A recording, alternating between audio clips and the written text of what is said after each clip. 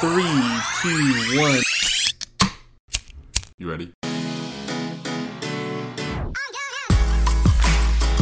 You're listening to the Real Pineapple Podcast Network.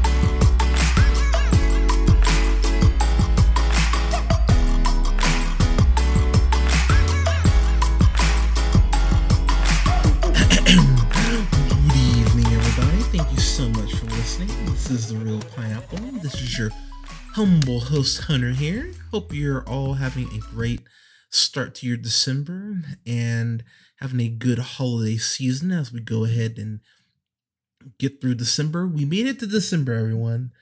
Give yourself a round of applause considering how crappy this year has been for basically everyone. But I've got another review here for the real Christmas series. In case you're not aware, 25 reviews in a row, one per day, leading all the way up to Christmas, which will culminate with our Wonder Woman 84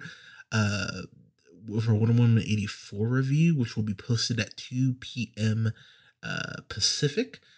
So I've got a review here for the Happiest Season, which is a new rom-com, which is directed by Clea Duvall.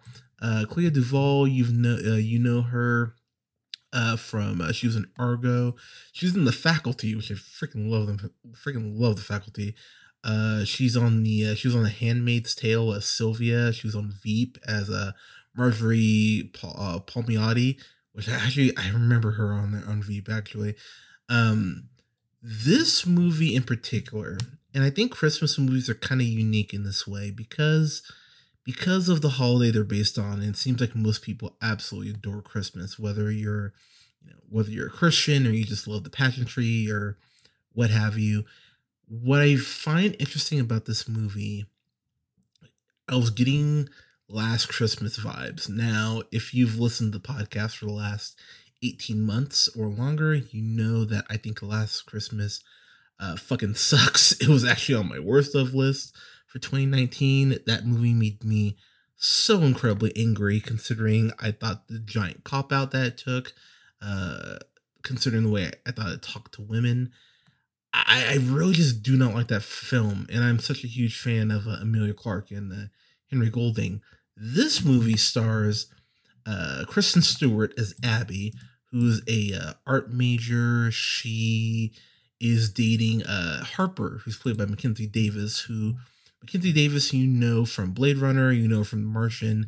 Most recently, most likely, you probably know her from Terminator Dark Fate, which, if you also know, while I despise that film, I appreciated her performance in it. I thought she showed me enough to go, okay, I think she's got something. And I'm going to give this movie a big compliment out the gate.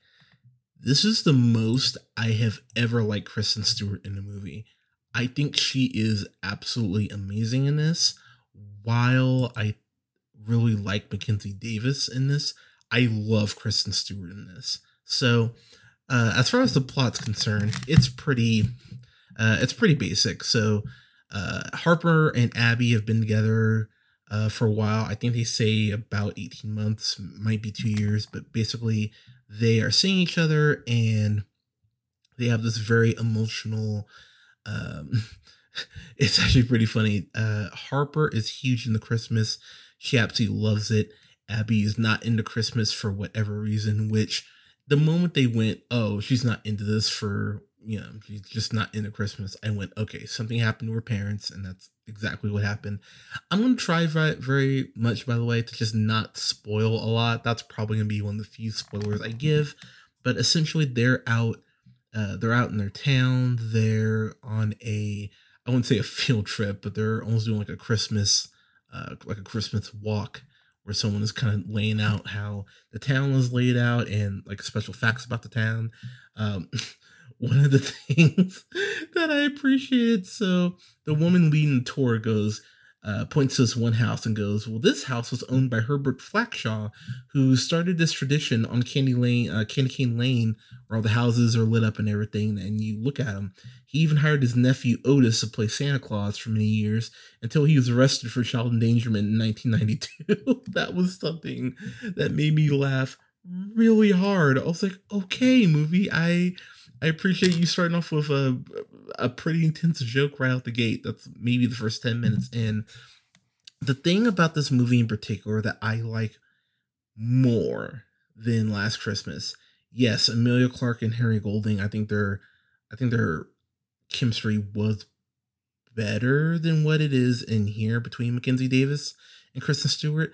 But when they're loving on each other, you just feel warm. It's just incredibly sweet. Kristen Stewart just really wants to make Abby really just wants to make Harper happy, but she's really conflicted as far as how she feels about herself and how much she's really gonna just kind of take. The whole crux of the film is that they have this big emotional moment. uh Abby and Harper end up on this roof. They're looking out, at the lights and everything, and Harper just kind of gets overwhelmed. They start making out in this alley, and she tells her, "Please come home with me. Please come home with me for Christmas." The huge issue is Harper hasn't told her parents that she's gay, which is a giant issue. Victor Garber and Mary Steenburgen play Ted and Tipper, respectfully. Victor Garber, of course, probably the main thing you know him from is Alias. You might know him from Argo. Mary Steenburgen, you've seen. I always think of her as Clara from Back to the Future Part 3. If not that, I think of her as Nancy from Step Brothers.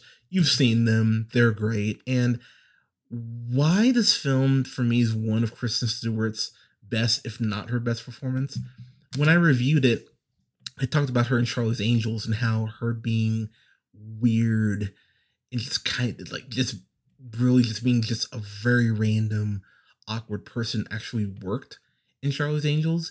It really works here because the situations she's put in, especially if this being the first time she's meeting her partner's parents, it's such an uncomfortable just hand she is dealt. She's basically getting the shittiest hand in poker over and over and over again for 2 hours. And so when the film really is ramping up and you just see these situations that she's put in, you really are endeared to her because she's just getting, again, the shittiest fucking hand. Something that I really was angry about is that Harper tells Abby, because they drive up together, Abby drives up with Harper. So Harper's driving and Harper lays out oh, hey, by the way, I didn't tell my parents that I'm gay yet. And the issue I have with Harper, and this is where the movie really does get kind of complex for me. Harper flat out lays out the fact that, look, remember that time I told you that I told my parents and they were super accepting and da-da-da?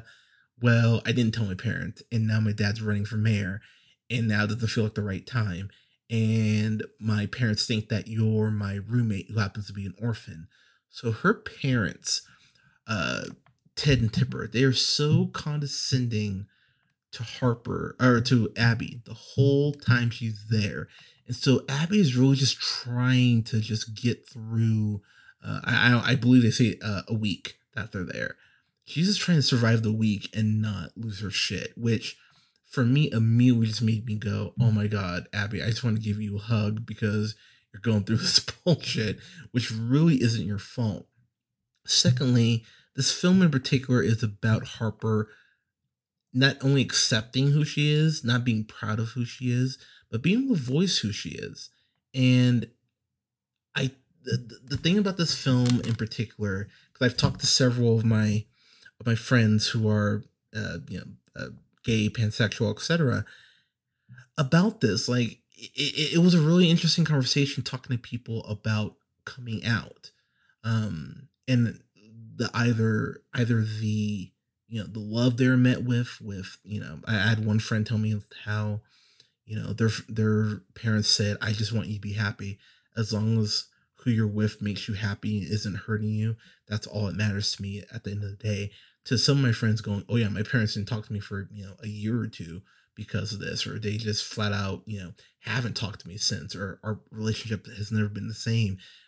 The film itself has one of their characters really kind of lay that out. John, who's played by Daniel Levy, who of course you know from Schitt's Creek. I'm working my way through Schitt's Creek. I'm on season 2. I'm working through Schitt's Creek and Curb Your Enthusiasm right now, and I just think I think he's fucking excellent. My biggest complaint about this movie is I just really wanted more. I wanted more Daniel Levy. I could always use more Daniel Levy, but he is, if you're going to say a stereotype, he is Abby's gay best friend in this. He is the one who stays behind to go ahead and take care of her, like her pets, because she's pet sitting. And something in particular that I really loved about this movie is that there is a point where Abby is just losing her shit, where she has been framed for something that she clearly didn't do, and she's just really having a breakdown. And John, and the last kind of spoiler, I don't really think it's a spoiler, but John goes up there to help her without her even asking. And that was something in particular I went, see, that's a good fucking friend. Everyone needs to have a friend that is that loyal and that wonderful. And that was something that I really was endeared to, was Abby and John's relationship, their friendship. I really wanted more of it. So of course, since they're back home with Harper and her family, hijinks ensue. We find out that there's been quite a rivalry between Jane, her sister, one of her sisters, played by Mary Holland, who actually helped write this movie as well. Mary Holland, you know, from quite a few things actually. I remember her from Mike and Dave, New Wedding Dates, which I like that movie. Recently she was on Hoops, which is not a good show. Don't watch that. She was actually Jennifer on Harley Quinn, which is in season 2. If you haven't seen Harley Quinn, I highly recommend you watch it. She's pardon me, Manny on Craig of the Creek, which I'm a huge fan of that show. The fact that she was a writer on this, and the fact that she plays Jane is that member, that sibling who is kind of pushed off to the side, who isn't given as much credit. And I really love the way, pardon me, I really love the way that she plays the character, because you really feel for her. She's constantly kind of looking Ted and Tipper's way, like, look, I did something, great. Why aren't you acknowledging it? And the way that they really go ahead and push her aside, it's really heartbreaking, and it really endears you to her. And I don't think I'm spoiling anything by saying she gets a couple really great scenes to show out and express her anger and her frustration, that I went, okay, I really dig the way that she's playing this. Alison Brie was probably my biggest surprise. She plays Sloane.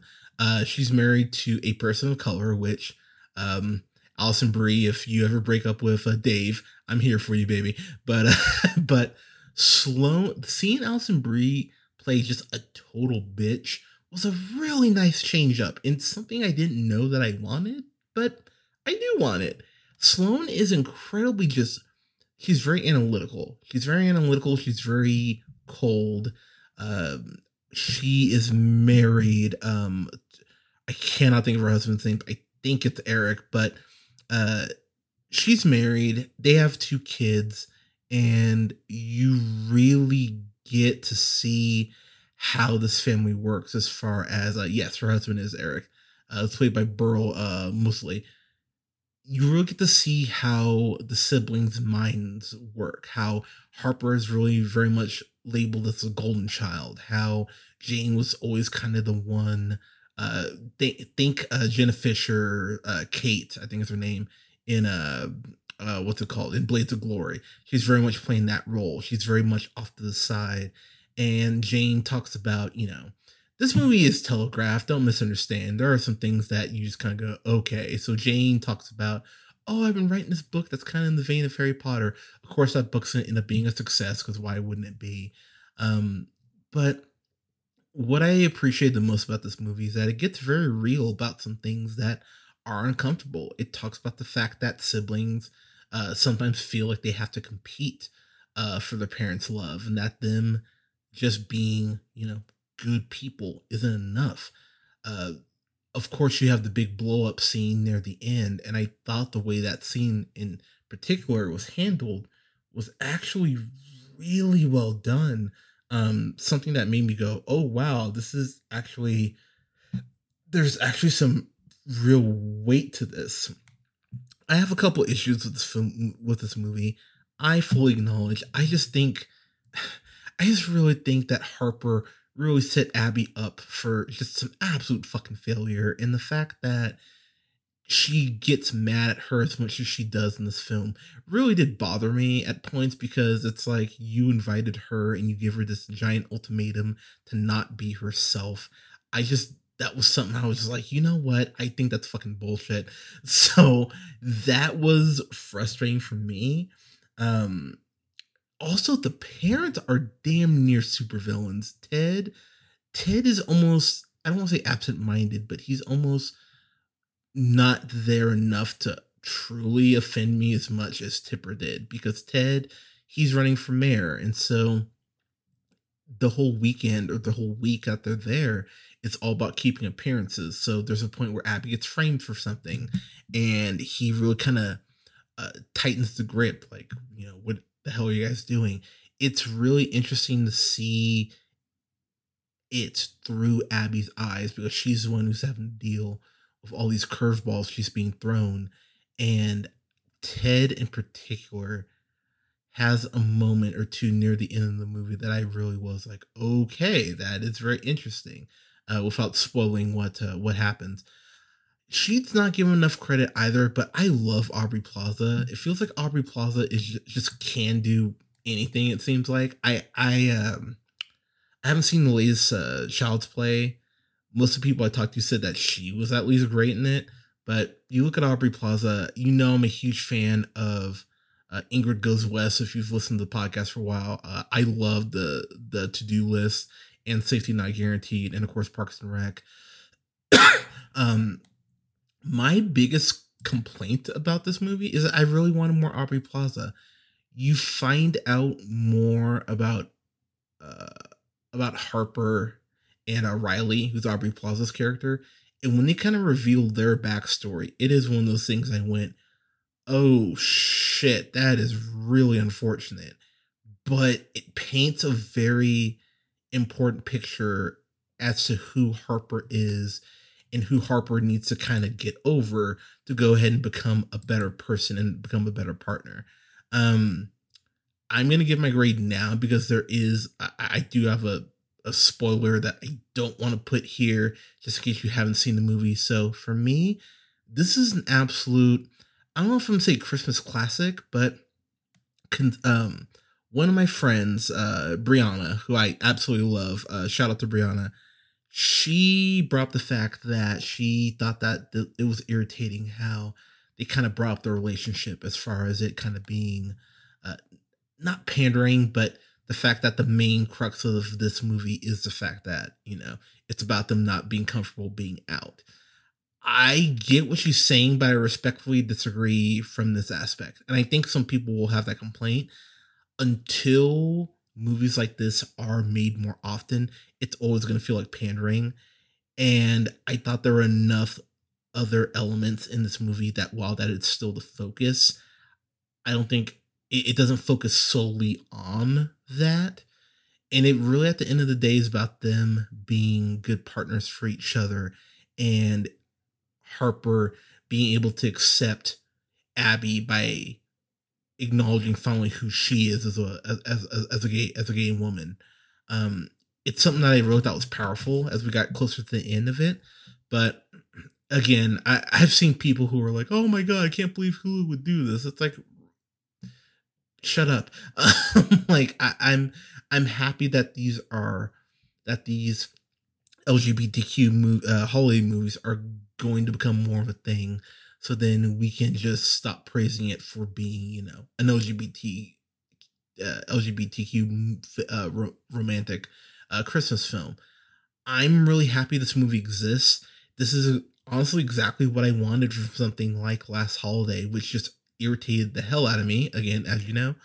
but this was something that I went, hell yeah, this is how you do something like this. And Daniel Levy, John, and Abby have this conversation near the end of the film, and I went, that is incredibly powerful. And that's a point I didn't really think about in the context of this film. And I was a little mad at myself that I didn't.